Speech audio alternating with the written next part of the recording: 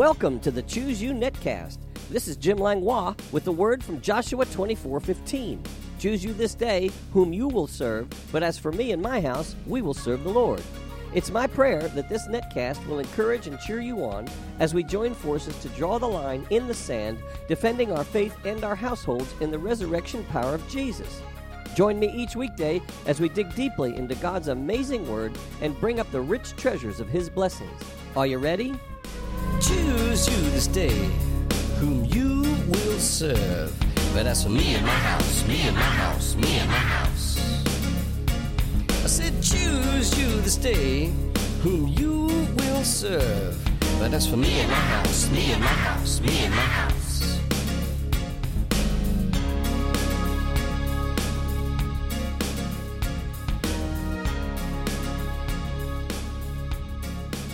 Good morning, NetWorld, and thank you for tuning in. We're continuing with our series titled A Preacher of Righteousness. 2 Peter 2:5 says, "And did not spare the ancient world, but saved Noah, one of 8 people, a preacher of righteousness, bringing in the flood on the world of the ungodly." So, what is a preacher of righteousness? We've been discussing 10 things. First, it's one who preaches the righteousness of God through Christ, along with the judgment of God. And we found that in 2 Peter 2:9. And second, a preacher of righteousness is one who preaches the cross and Christ crucified. That's out of 1 Corinthians chapter 1, verses 23 through 24. And third, a preacher of righteousness is one who preaches mercy and truth together. That's out of Psalm 85:10. And fourth, a preacher of righteousness is one who will die for the truth and accept suffering persecution as an honor. And that's out of Philippians 1:21. And fifth, a preacher of righteousness is one who says, "Be ye separate, and touch not the unclean thing." We find that in 2 Corinthians chapter 6, verses 17 through 18. A sixth reason, or a sixth definition of a preacher of righteousness, is one who preaches the truth at all cost. And a seventh is one who does not succumb to compromise due to financial, spiritual, or even violent pressure. And both of those can be found in Luke chapter 6, verses 22 through 23. The eighth definition of a preacher of righteousness is one who's not trying to be alongside the world, but rather on God's side of heaven. And the ninth definition I gave was one who's a heralder, a messenger, not preaching his own word, but God's word, not speaking his own voice, but speaking God's voice. And that's found out of 2 Peter 2:5 out of the Living Bible. Let me read you that. It says, "And he did not spare any of the people who lived in ancient times before the flood except Noah, the one man who spoke up for God, and his family of 7. Wow. The one man who spoke up for God.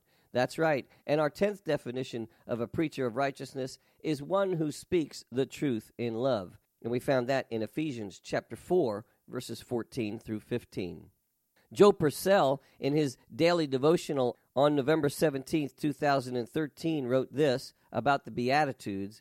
He said, "When you hold forth the truth of God's word, the world will not like it. Some Christians will not like it. The ancient Romans fed Christians to the lions because they considered them to be intolerant and narrow-minded toward Rome's ungodly lifestyle. They were indignant that Christians claimed Jesus Christ to be the way, the truth, and the life, and that no man can come unto the Father but by him. This same attitude is increasingly prevalent in the world today, and particularly in Europe and the United States." So, how do we preach the truth in love? By loving the truth and loving people. No compromise is necessary. Mercy and truth must prevail. The Scripture says it's the goodness of God that leads men to repentance. It says it in Romans chapter 2, verse 4. "Or do you despise the riches of his goodness, forbearance, and long-suffering, not knowing that the goodness of God leads you to repentance?" Well, the key to this verse is not the judgment of God, but the goodness of God. However, in order to understand this verse fully, we must read it in context. And this is from Romans chapter 2, verses 3 through 11. And do you think this, O man, you who judge those practicing such things and doing the same, that you'll escape the judgment of God? Or do you despise the riches of his goodness, forbearance, and long-suffering, not knowing that the goodness of God leads you to repentance? But in accordance with your hardness and your impenitent heart, you're treasuring up for yourself wrath in the day of wrath, and revelation of the righteous judgment of God, who will render to each one according to his deeds, eternal life to those who by patient continuance in doing good seek for glory, honor, and immortality, but to those who are self-seeking and do not obey the truth, but obey unrighteousness, indignation and wrath, tribulation and anguish on every soul of man who does evil, of the Jew first, and also of the Greek, but glory, honor, and peace to everyone who works what is good, to the Jew first, and also to the Greek, for there is no partiality with God. Yes, it's the goodness of God that leads men to repentance. The real key here is repentance. Repentance from what? Judgment for what? Well, the real truth is we need the goodness of God, because without it, we will be judged for our sin. Sinners need to understand what sin is, and that unless they receive the goodness of God, they will have to pay the price for sin themselves. The goodness is that Christ has paid the price for them. Why? So the judgment and the wrath of God will not fall upon them. Well, they need to be saved. Saved from what? From the judgment of sin. God knows how to deliver, and God knows how to judge. Once sinners understand the judgment and the goodness of God, they'll know the truth. And if they respond correctly, the truth will set them free. As it says in John 8:32, "And you shall know the truth, and the truth shall make you free." In 2 Corinthians 5:21, one of my favorite verses, "For he made him who knew no sin to be sin for us, that we might become the righteousness of God in him." And let me add 2 Corinthians 7:10, "For godly sorrow produces repentance, leading to salvation, not to be regretted, but the sorrow of the world produces death." And I like how the Living Bible quotes Romans 2:4. It says this, "Don't you realize how patient he is being with you? Or don't you care? Can't you see that he's been waiting all this time without punishing you to give you time to turn from your sin? His kindness is meant to lead you to repentance." Wow, mercy and truth together.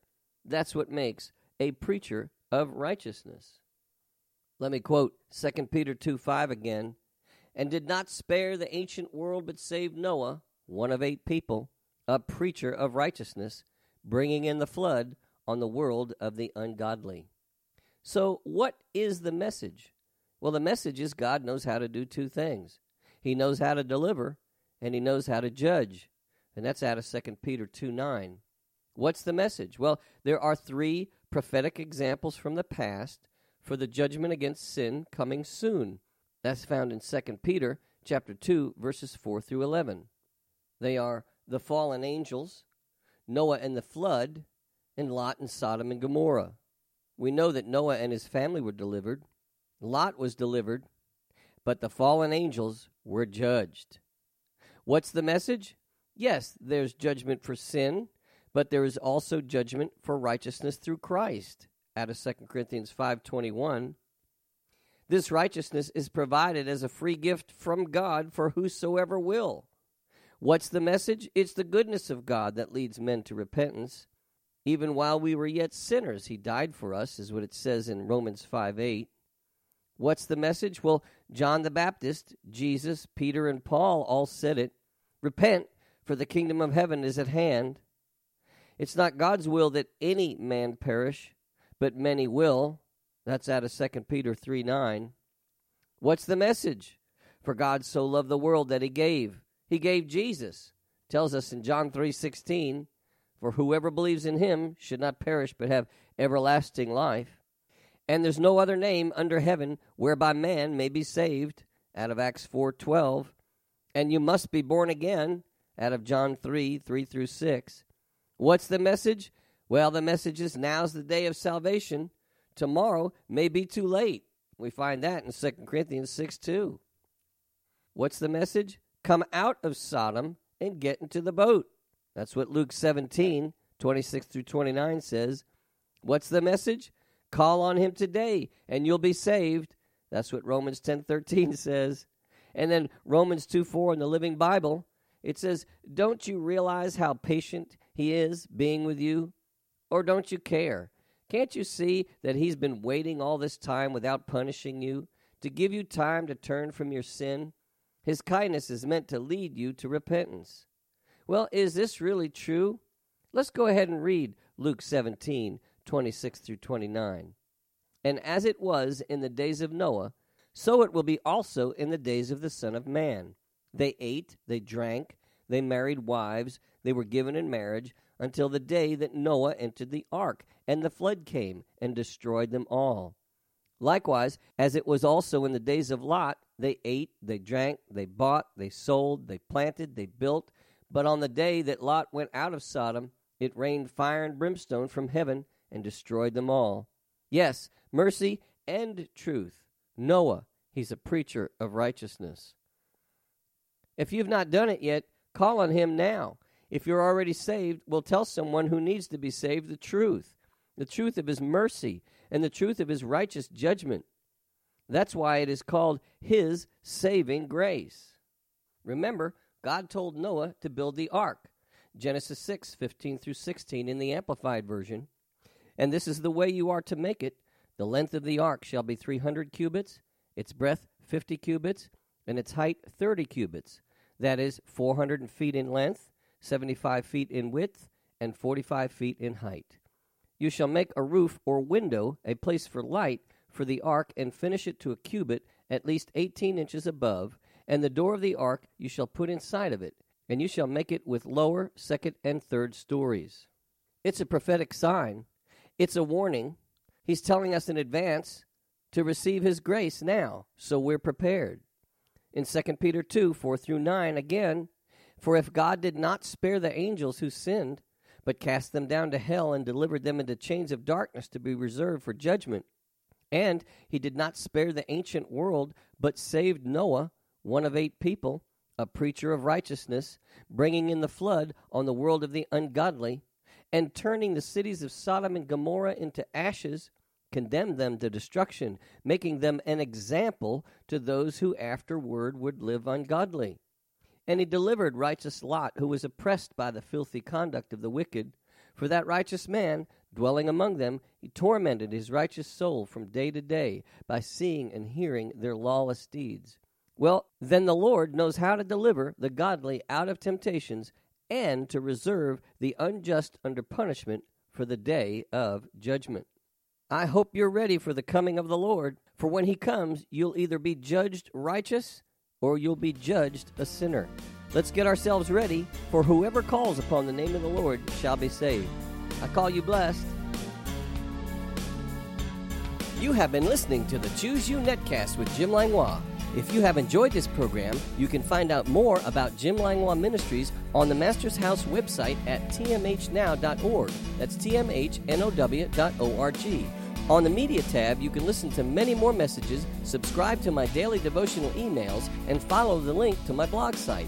If you'd like to write me or become a financial partner with this ministry, my address is The Master's House, Post Office Box 1568, Mechanicsville, Virginia, 23116. That's The Master's House, Post Office Box 1568, Mechanicsville, Virginia, 23116. Online donations can also be made at tmhnow.org, and my email address is pastorjim@tmhnow.org. This is Jim Langlois saying be blessed, you and your whole household. Until next time. Choose you this day, but that's for me and my house, me and my house, me and my house.